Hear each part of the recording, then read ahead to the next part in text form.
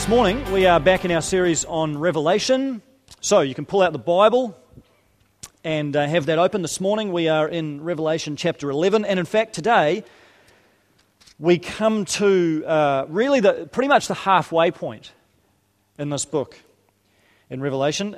Chapter 11 is more or less the middle point of the book, and you kind of have this experience. You get to Revelation 11 and you come over the crest of the mountain. You feel like it's already been a mountain so far to get here, and we get to this little plateau and realize the summit is actually still quite a way away. We've still got to get to chapter 22, so there's still a bit of ground to cover, but it's worth taking stock of the fact that in Revelation we've already travelled a huge distance. We've come through some very bumpy territory, and we've seen some amazing visions, and we've seen incredible things unfolding, and some disturbing things as well. But well done for hanging in there. Especially those of you that have been right through the series. You know, we've got about halfway to go, so we kind of just steady ourselves now for the next climb. But let me just encourage you to keep on hanging in there. Stick with it. I know it's quite a long journey, but I think it'll be a fruitful one if you allow it to happen and allow this book to really get inside you and work its way out. So stay with it, keep reading, keep chewing the stuff over in your life groups, in your families, and all sorts of conversations. Keep working away at it. It's like the women's marathon, you know. You can't let yourself drift too far behind. You've got to stay with the pack, you know. The further you let yourself drift, the harder it is to catch up, all right? That is the only Olympic metaphor I will be using all morning. Now I'm done. Okay, Revelation chapter 11. Here we go. I was given a reed like a measuring rod and was told, "Go and measure the temple of God and the altar with its worshippers. But exclude the outer court. Do not measure it, because it has been given to the Gentiles. They will trample on the holy city for 42 months. And I will appoint my 2 witnesses, and they will prophesy for 1,260 days, clothed in sackcloth. They are the 2 olive trees and the 2 lampstands, and they stand before the Lord of the earth. If anyone tries to harm them, fire comes from their mouths and devours their enemies. This is how anyone who wants to harm them must die.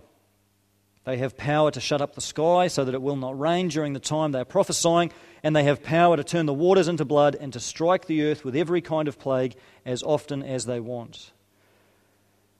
Now when they have finished their testimony, the beast that comes up from the abyss will attack them and overpower and kill them. Their bodies will lie in the public square of the great city, which is figuratively called Sodom and Egypt, where also their Lord was crucified. For 3.5 days, many from every people, tribe, language, and nation will gaze on their bodies and refuse them burial. The inhabitants of the earth will gloat over them and will celebrate by sending each other gifts, because these 2 prophets had tormented those who live on the earth. But after 3.5 days, the breath of life from God entered them, and they stood on their feet, and terror struck those who saw them. Then they heard a loud voice from heaven saying to them, "Come up here." And they went up to heaven in a cloud, while their enemies looked on. At that very hour there was a severe earthquake, and 1/10 of the city collapsed. 7,000 people were killed in the earthquake, and the survivors were terrified and gave glory to the God of heaven. The second woe is past. The third woe is coming soon. The 7th angel sounded his trumpet, and there were loud voices in heaven, which said, "The kingdom of the world has become the kingdom of our Lord and of his Messiah, and he will reign forever and ever." And the 24 elders who were seated on their thrones before God fell on their faces and worshipped God, saying, "We give thanks to you, Lord God Almighty, the one who is and who was, because you have taken your great power and have begun to reign. The nations were angry, and your wrath has come. The time for judging the dead and for rewarding your servants the prophets and your people who revere your name, both great and small, and for destroying those who destroy the earth." Then God's temple in heaven was opened, and within his temple was seen the ark of his covenant. And there came flashes of lightning, rumblings, peals of thunder, an earthquake, and a great hailstorm. Okay, interesting passage. Now, the first half of this chapter, which is really what I want to focus on today, the first half of this chapter, up to about verse 14, is a self-contained story in Revelation. It's like a little unit placed in there, all of its own. It's got its own characters, it's got its own storyline, It's got its own structure. It is a little story. And the best way to think about this story in chapter 11 is not to think about it as a literal series of events that are one day going to happen in the future, but to think of it as a parable. Treat this story in Revelation 11 exactly the same way that you would treat one of Jesus' parables if you'd come across it in the Gospels. Think about it in the same sense. This is not a literal description of end times events. This is a description of present realities. This is a symbolic presentation of things that were going on in John's day and things that are continuing to go on in our day, which makes it a lot more relevant than if it was just a future prediction about a far-off time. So the story revolves around these two guys who are called the two witnesses. And the first question then, I guess, is, well, who are these blokes? Who are these two witnesses? What's their story? Well, there's a couple of clues here. In verse 4, these two witnesses are called the two lampstands. Now, in Revelation, lampstands are consistently used as a reference to the church. You remember back in chapter 1, the 7 lampstands representing the 7 churches. Jesus explicitly says these 7 lampstands represent the 7 churches that this letter is addressed to. So there's a big clue as to the identity of the witnesses right there. The lampstands always represent churches or the church.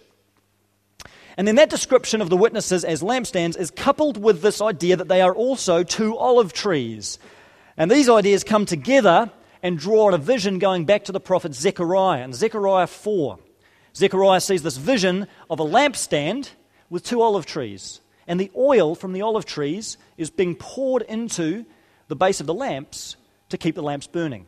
That's why they're so connected, because you need oil from the olive trees to power the lamps. And in Zechariah, we get this connection between the oil of the olive trees, the oil that's powering the lamps, and the Holy Spirit.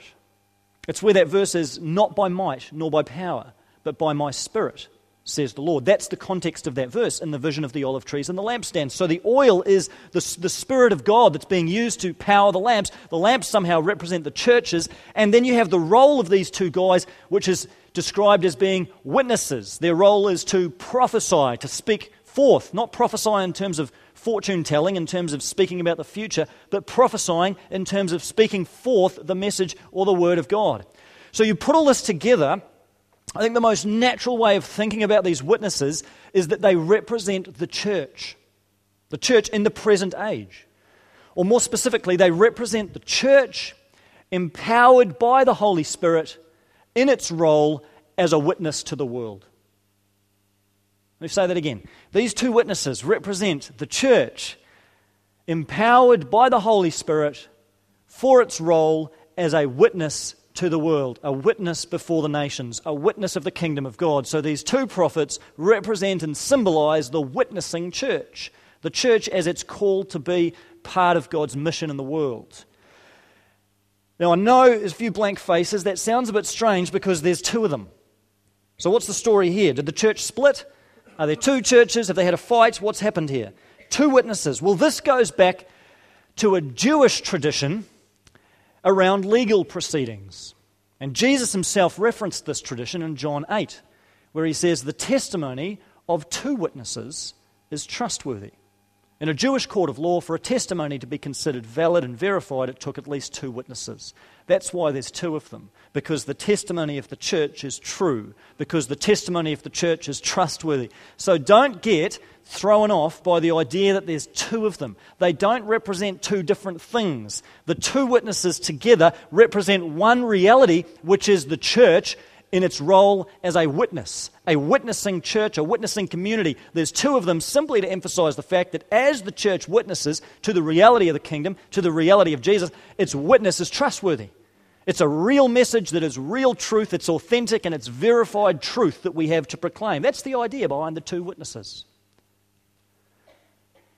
And the length of time that these witnesses are called to witness for or prophesy for is 1,260 days. How many years is that?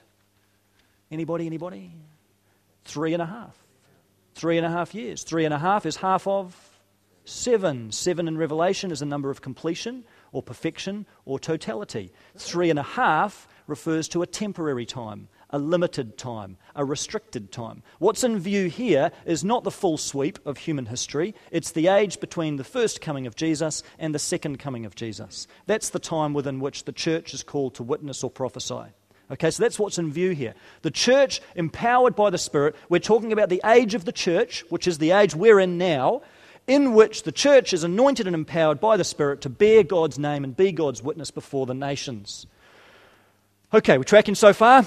So it's a temporary period of time. And that means this is happening now. I mean, this is us, right? This is our time. This is our age. We're in the 1,260 days. It's not a literal number. It's a symbolic number, as all numbers are in Revelation. We are in this period of time now. We are the witnesses. We're in the story. And this is our moment on stage. This is the point in the book where we suddenly realize this is not just a story about external history happening out there. We are called to play the role of these two witnesses in the world. We are called to bear God's name and speak God's truth before a watching world. We are the two witnesses, individually and together. Now, I know as soon as we talk about witnessing, there's a whole series of connotations. Think of what comes to your mind when you think about witnessing. You think about the street corner preacher standing on his soapbox preaching hellfire and brimstone, or someone bowling up to someone they don't know on the street and going through a gospel tract. That tends to be what we associate with the idea of witnessing. When we come to this passage, really we need to try and purge our minds of the connotations that witnessing has absorbed within our culture and within our Christian subculture. Because Revelation has a different way of using this word.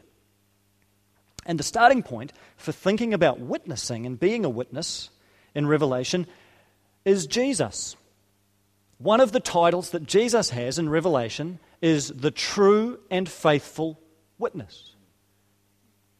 He is the witness that we are called to emulate. So everything that we say and think about witnessing should simply be our attempt to emulate Jesus. He was the true witness. Now, what did witnessing mean for Jesus? Well, it wasn't just about street corner preaching, surely. It certainly wasn't about just going through a gospel tract with somebody. Witnessing was Jesus' whole life. Witnessing was the totality of who Jesus was. It was his whole being, word and deed. Jesus was a living signpost to the kingdom of God. This completely new reality, this new way of being right with God and one another.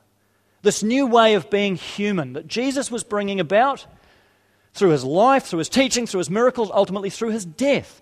Jesus testified to and witnessed to this thing he described as the kingdom of God or the kingdom of heaven, or in John it's referred to as eternal life. Same thing. It's this new relational reality where relationships with God, with self, with one another, even with creation are restored and reconciled through the work of Jesus. This is what Jesus came to show us. He talked about the kingdom all the time. You don't need to read far in the Gospels to see that. He described the kingdom in parables, in straightforward teaching. He talked about what life in the kingdom was like, what it was like to be a citizen of the kingdom of heaven, what it was like to be renewed in relationship with God and others, this new social reality that was coming about on earth. And he also embodied the kingdom, didn't he? He demonstrated it. He didn't just talk about the kingdom, but he lived it. To see Jesus was to see the kingdom close up in flesh. It was to see a vision of what reconciled humanity looks like. To see Jesus exercising incredible compassion. To see him crossing over cultural boundaries, social boundaries, religious boundaries, boundaries of clean and unclean, boundaries of law-keeping and not law-keeping, crossing all of these taboos in order to literally touch others and reach people and minister grace and reconciliation. That's the kingdom of God. That's what you're seeing in the life and the deeds and the actions of Jesus. The kingdom of God coming on earth as Jesus exercises radical love, as he exercises what we've called lamb power, strength through weakness, strength through self-giving and self-sacrificing, even being prepared to be crucified. In fact, in Jesus' death on the cross, we see the ultimate act of witness. We see the true and faithful witness, a living testimony, even on the cross, to the reality of the kingdom of God the extravagant love of the Father and the Father's willingness to forgive the most rebellious, human, sinful person because of the faithfulness of the Son. It's the kingdom of God opening up before our eyes. All of that, it's a very holistic idea, this witness that Jesus had. So, for us, come back to this question, what does it mean for us to be witnesses? It means nothing less than to emulate the life of Jesus, the true and faithful witness. And in some ways that's harder than just standing on a street corner and preaching. Because even though that might be terrifying to do, it's still a limited time and a limited place, isn't it? It's still a task that you can go and do and then be done with it. But witnessing is not that. Witnessing is more than that. Witnessing is our lives. Witnessing is the holistic sense of being a citizen of the kingdom of heaven and living that out faithfully before God and before others. Witnessing is not just something we do, it is who we are. Walking in the steps of these two witnesses is a 24/7 thing. It's all of our life. It's being a living, breathing signpost to the kingdom of heaven coming about on earth. It's exactly what John wanted of his original audience, his original hearers of Revelation. That he wanted them in the midst of this empire that venerated Caesar as Lord, talked about Caesar as the Son of God. He wanted his readers, these churches, to proclaim boldly that Jesus is Lord. Jesus deserves the glory, the honor, the power, the wisdom, the strength, the might, the majesty. He's the one that those titles should go to, not Caesar. John wants his churches in the midst of an empire that glorified greed and glorified self-promotion and glorified bloodshed and military might. He wanted his followers to demonstrate lamb power, strength in weakness, and self-giving love, and a commitment to the other and the welfare of others outside of themselves. And in the midst of this empire that told a compelling story about life that gave meaning to everybody, the Pax Romana, the peace that Rome had brought to the earth, John wants his readers to live and tell a different story. The story of the Pax Christi, the peace of Christ that has come. The peace on earth that Jesus has brought, which looks categorically different to the peace that Rome has brought at the end of a sword. John's wanting his readers to be living witnesses to a different reality right in the midst of the empire that they find themselves. This is the same calling that we have today. In the midst of the empires and ideologies and structures and systems of power that we find ourselves in, we are called to be a church of witness, to live lives of witness to a different Lord, to a different reality, to a different kingdom, to a different allegiance, a different way of being human, a way of being truly human that's wrapped up in being the true and faithful witness. I was talking last week to Dave Simpson, who did our communion devotion this morning. And he was telling me that a couple of weeks ago he was with his daughter in Pack and Save. And it was Dave's birthday coming up. I think it was your 40th, wasn't it, Dave? Yeah, I just want to be careful there. 40th, okay, got that right. It was Dave's 40th coming up, and it was also Pack and Save's 40th, funnily enough. And there were all these signs up at Pack and Save about Pack and Save's 40th birthday. So Dave thought it would be funny to take a photo of the Pack and Save 40th birthday sign with him in the photo. You were in the photo, weren't you? I should try and get my story straight. So Dave was trying to take a photo of himself with the sign, and a security guard came up and was not very impressed with the fact that Dave was taking photos in Pack and Save. And he demanded that Dave delete some photos. And then even the one that he let Dave keep, he wanted to trot Dave off to the manager of the store to check the photo out to see if he was actually allowed to keep the photo. Now, Dave had his daughter with him. And as he told me the story, he was very conscious of the fact that his daughter was present with him and was watching how he responded to that situation. And in a lot of ways, he was probably tempted to get a bit grumpy and be quite annoyed at the security guard for being pedantic and get a bit aggro and get a bit stroppy. But he was conscious that his life was a witness to his daughter and that she was observing something in him that would teach her about how her father and how adults responded to these kinds of situations. And his desire was to model to her something different, to model the way of the kingdom, to model the way of Jesus. And that's what he did. See, Dave in that moment was witnessing to his daughter. Not street corner preaching. We've got to get away from that connotation. Living a life of witness before his daughter. We witness to our children, don't we? We witness to the children in our church. Now that our primary kids are in for more of our worship, you know they're watching you as we worship. You know they're sitting in these seats now watching you. So what are they witnessing? People that are disinterested? People that are indifferent? Or are they witnessing people that are engaged with Jesus, worshipping him and modeling the way of the kingdom? They're penetrating questions, aren't they? It'd be so much easier just to stand on a street corner and tell people stuff. But we are called to live lives of witness, to be witnesses to those around us. When people in your workplace see you modeling different standards and behaviors, a diligent work ethic, integrity, refusing maybe to make particular compromises that others are, they are seeing a witness to a different way of being human, the way of the kingdom. When people see you exercising forgiveness when you've been wounded, instead of seeking retribution, to exercise forgiveness and reconciliation because you're walking in the way of the Lamb. They're seeing something different. They're seeing a life of witness. People are looking, people are watching, people are noticing. What are they seeing in your life? If your life looks no different to the world around you, you have nothing to offer the world. At some point, we have to model the way of Jesus, the life of witness in the kingdom of heaven, emulating the true and faithful witness. Often in this regard, people quote the words of St. Francis of Assisi, who said, "Preach the gospel at all times, and if necessary, use words." It's a great quote. And it just speaks to the importance of allowing our lives, our whole lives, to be a witness to others, that they're seeing the kingdom of heaven close up in us. People that love Jesus and love others and work out the values and priorities of the kingdom, just as we go about the ordinariness of life. But I'd like to put next to that quote from St. Francis another quote by another saint, St. Paul of Tarsus. You might have heard of him. He wrote a few verses in the Bible. And he said this in Romans chapter 10. "And how can they believe in the one of whom they have not heard? And how can they hear without someone preaching to them?"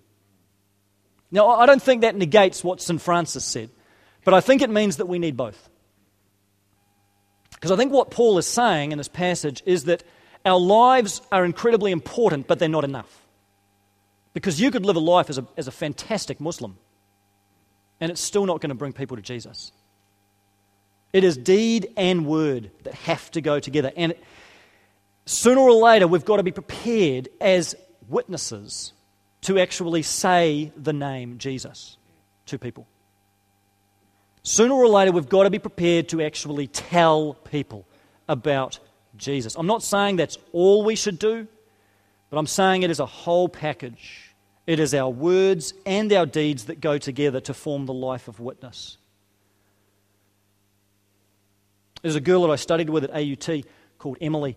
She was in my study group or tutorial group in the first semester I was there. She was never particularly interested in Christian things, but we often went out for coffee as a group each week, and so I had a few conversations with her, and somehow, I don't quite know how it happened, but somehow around Easter that year, I gave her a copy of the Jesus film, which was a film about the life of Jesus, and it has a little thing at the end about how to have a relationship with Jesus. And I gave that to her to watch, and she didn't seem particularly grateful for that, but she said that she'd take it, and she was polite about it. She was very gracious about it, and that was that. I never really followed up very well, I'm embarrassed to say. I just sort of stumbled along, and I don't remember having much of a conversation with her after that. And then during the break between semesters that year, I got a phone call from another one of my fellow students to say that Emily had been in a car crash and had been killed. And at her funeral, those of us who were studying with her at AUT, we were invited to literally sit up on the stage, on the floor of the stage, around her coffin, which was an eerie experience to be a part of a funeral in that proximity. And I just wondered, what had happened? Had anything shifted in her heart? Had that film made any difference? Where was her heart with God? in those last days, moments of her life. And I didn't have any of those answers. I don't know. But that experience really brought me face to face with the absolute vital importance of talking to people about Jesus and telling people the good news about Jesus, because it is good news. And I know it's hard to talk about, and I know it feels a bit awkward, and I know we're often a bit embarrassed about it, and it might be a bit socially uncomfortable, but we have this precious gospel, this good news, and alongside our lives of faithful witness, we're called to tell people about Jesus, to share our stories with them of the change that Jesus has made in our lives, to tell God's story of reconciliation through Jesus and invite people into it, to be intentional with the people that you know. Who are the people in your life that you know who don't know Jesus? Are you intentional with those relationships? Are you praying for those people? Are you bringing those people by name before God, looking for the opportunities? Ordinary ways, not pushing, not being forceful, not being aggressive, not being hostile, but just taking the opportunities, stepping into the moments that God gives you to say a word, to speak a word, and to allow your life of witness to reflect the goodness of the kingdom. Are we being intentional with those things? We need both, don't we? We need St. Francis, we need to hear him, and we need to hear St. Paul.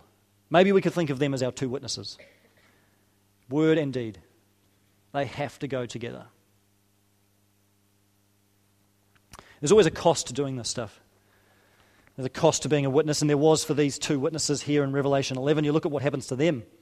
It started really well. They went on this little preaching tour, and it was going great for a while. And then afterwards, in verse 7, they finished their testimony, and this beast comes up from the abyss and attacks them and overpowers and kills them. We've all had that experience, haven't we? I haven't. But there is this beast that comes up. In Revelation 13, the beast is described in much more detail, and we'll look at him there. But really, the beast in Revelation is a reference to the kingdom of Rome, or the empire of Rome, that persecutes the people of God. And there's a pretty clear reference here to the ways in which, through the first century, Rome would target Christians and would antagonize them and would persecute them. It was very difficult for those Christians, not just because of the government persecution that came upon them, but because of milder forms of persecution from families and colleagues. They were ostracized. It was a shameful thing in a lot of ways to be a Christian. And these two witnesses are killed for it. They're killed, and their bodies lie in the square, the public square of the great city. I don't think that great city is probably a literal place. I think it's a reference to any place where there is hostility to the gospel, any place where there's resistance to the gospel of Jesus. So that would include Sodom, and it would include Egypt, and it would include Jerusalem, where Jesus was crucified, and it would include Auckland, wouldn't it? Auckland is a great city, but it's a great city where there's a great degree of antagonism towards the gospel and resistance toward Jesus. And as we live a life of witness in this great city, we can expect that we will go through a type of dying. In Greek, the word witness is the same word as martyr. It's exactly the same word. To be a witness is to be a martyr. It doesn't mean we're all going to be physically killed because of our witness, but it means that every time we live or speak witness, there is a kind of crucifixion, there is a kind of dying that goes on. And being faithful witnesses means being prepared to somehow share in that dying, even in the dying of Jesus, as we carry out this calling in the world. I remember in my old job, I invited a few of my colleagues to some church event. Can't remember what it was. It was some outreach event that was going on, and I handed out a few invitations. There was one woman that I worked with who I was terrified of inviting. She was so anti-Christian, had no time for Christians at all, and she wasn't afraid to let people know about it. And I remember the day, just my heart was pounding in my chest, and I just walked over so sheepishly and put my little invitation on her desk and invited her along to this event. And she just was quite frosty and said, "No thanks, I'm not a Christian." And I said, "Oh, that's okay, you could still come along." And then the invitation fell off her desk, so I had to pick it up and put it back on her desk again. Sort of slunk away into the shadows. I was dying on the inside. You have those feelings of just, it's so awkward, it is uncomfortable, it feels yuck. None of us like being in those situations. This, I think, is the type of dying that we often experience. Very few of us are going to experience physical persecution. This is our martyrdom, is the social awkwardness of talking about Jesus is maybe the social ostracizing, that you are excluded from certain social groups who think of you as a Jesus freak now. It's being prepared for those costs. It's worth remembering, though, that really is nothing compared to what our brothers and sisters in the faith have endured over many centuries in the history of the church, including the first century. And it's certainly nothing compared to what the true and faithful witness Jesus had to endure because of his witness. We're never going to be called to that.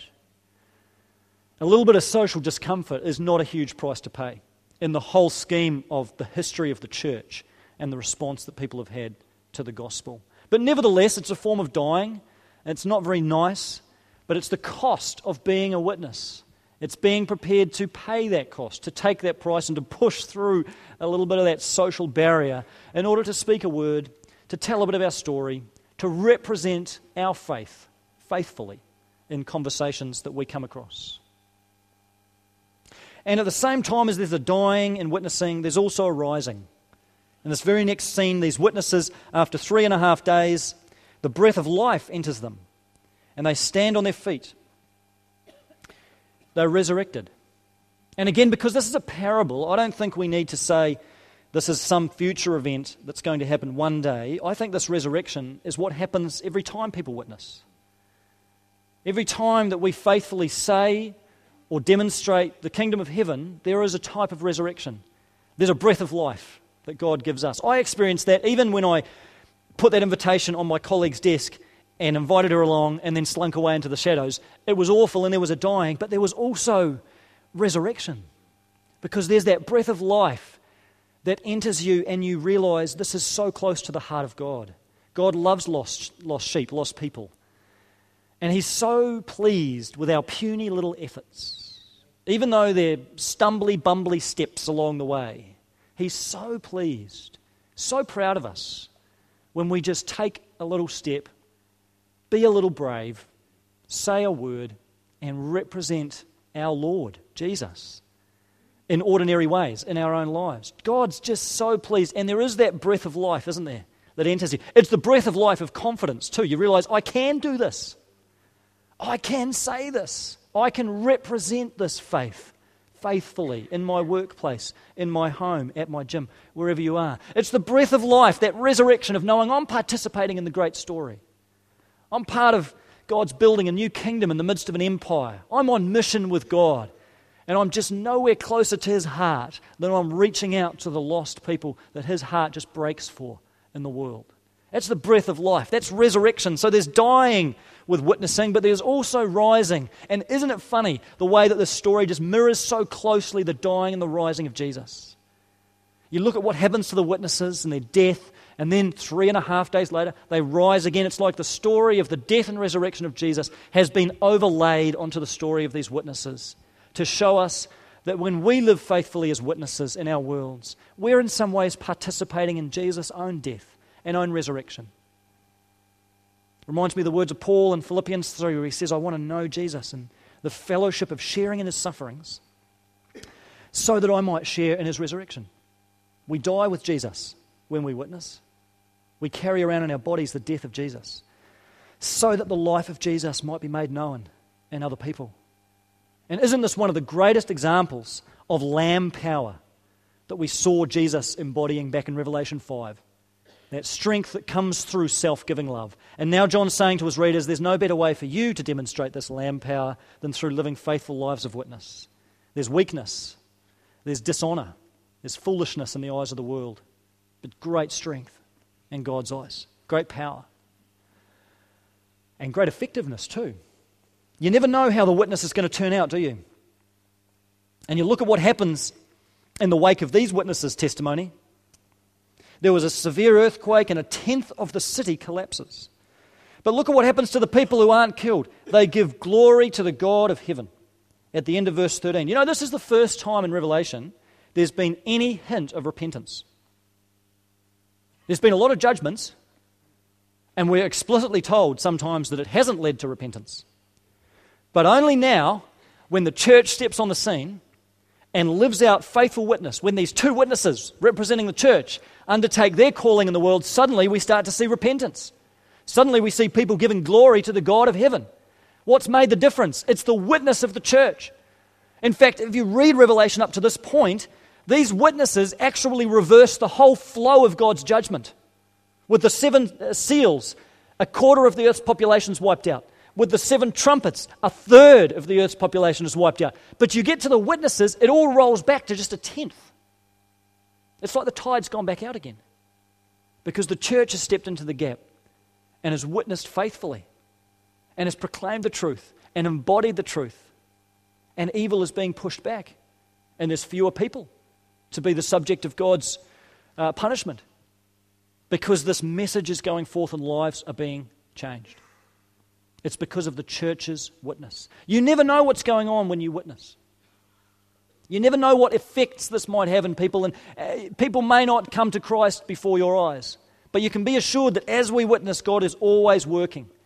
He's always moving. He's always stirring hearts, and He's always prompting consciences, and He's always lifting the veil, and He's always knocking on the door of people's lives. He's always at work, just often in ways that you don't see. There's another girl that I studied with. All these stories seem to be about women. But there was another girl that I studied with at AUT, and I invited her along to church a couple of times. And one of those times that I invited her along was a time that I was preaching. I was just starting to get interested in preaching, and I had a few opportunities through my church. So I invited her along one of those times. And amazingly enough, she came. But she absolutely hated it. I mean, and she told me. She did not hold back. She just disagreed with so much of what I'd said in this message. She was really unhappy with it, really just took me to task over it. And I just thought, man, this is curtains, you know. So much for my faithful witness. She's just responded the other way. But interestingly, she told me all of that while sitting at the opening dinner of an Alpha course, which she had come along to. So it's like she's giving me this message that she's just not interested in what I'm saying. But then at the same time, she keeps showing up. She kept coming back, and she went through the Alpha course. And not really much seemed to happen as a result of that, and life went on. And then one day I remember we were having coffee on High Street in the city, and she turned to me and said, I joined your club last night. And I thought, what club are you talking about?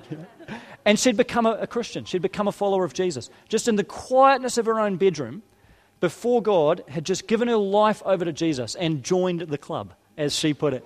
And she started coming along to the church a little bit, and eventually one day she gave her testimony in church, and she talked about how one of those early times when I'd invited her along to church, she wasn't planning on coming, but she just felt compelled to be there. She just felt literally like she had to go. And she came along. And it triggered a series of events that ended up with her giving her life to Jesus. And man, it was so encouraging for me just to know God is always working. And I didn't see it, and I couldn't have picked it. I didn't have enough faith to believe that would ever happen. But God was at work. And I know that not all of your stories end that way, because not many of mine do either. That's the exception. We know that, all right? It's not that everybody's going to suddenly throw up their hands and sing hallelujah. But you need enough of those stories just to keep you energized and believe that God is working, whether you see it or not. And you're sowing seeds that might be watered generations from now. You don't know where that person is going to be or go in their life. You don't know what crisis they may encounter that might lead them to ask questions they're not even asking now. You don't know what they might remember of your life later on, long after you've exited their life. You don't know how much they're noticing what you do and what you say now. You don't know the power of your words and the power of your witness, but it is powerful, and God's using it, and He is working on the other side of the fence, whether you see it or not. So take courage from that and take confidence from that witnessing in both word and deed is powerful and effective and participates in bringing God's kingdom to earth in all kinds of ways. So let's follow the words of St. Francis and allow our lives to do the talking, to allow our lives to be a witness.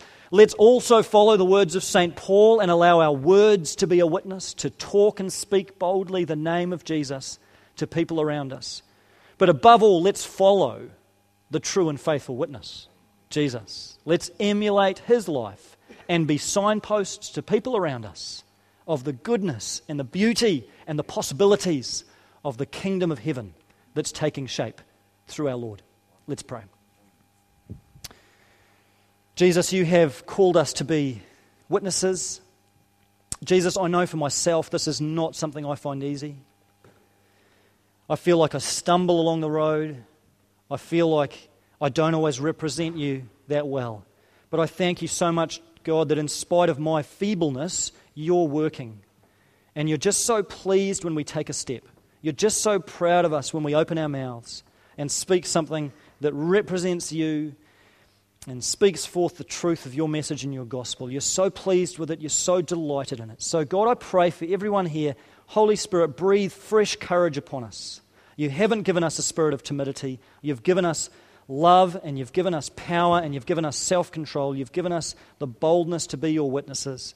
So in our worlds, Jesus, we pray that you would enable us to be faithful witnesses of you, the true and faithful witness. Thank you for this invitation, hard as it is. We pray that we would fulfill it in your strength. In Jesus' name, amen. Connection Point is a joint production between Connection Resources and Shore Community Christian Church. If you would like a free copy of today's message, please email us or phone us on 0800 90 30 90. To subscribe to our free podcasts or to listen to the latest message, go to connectionresources.org.nz.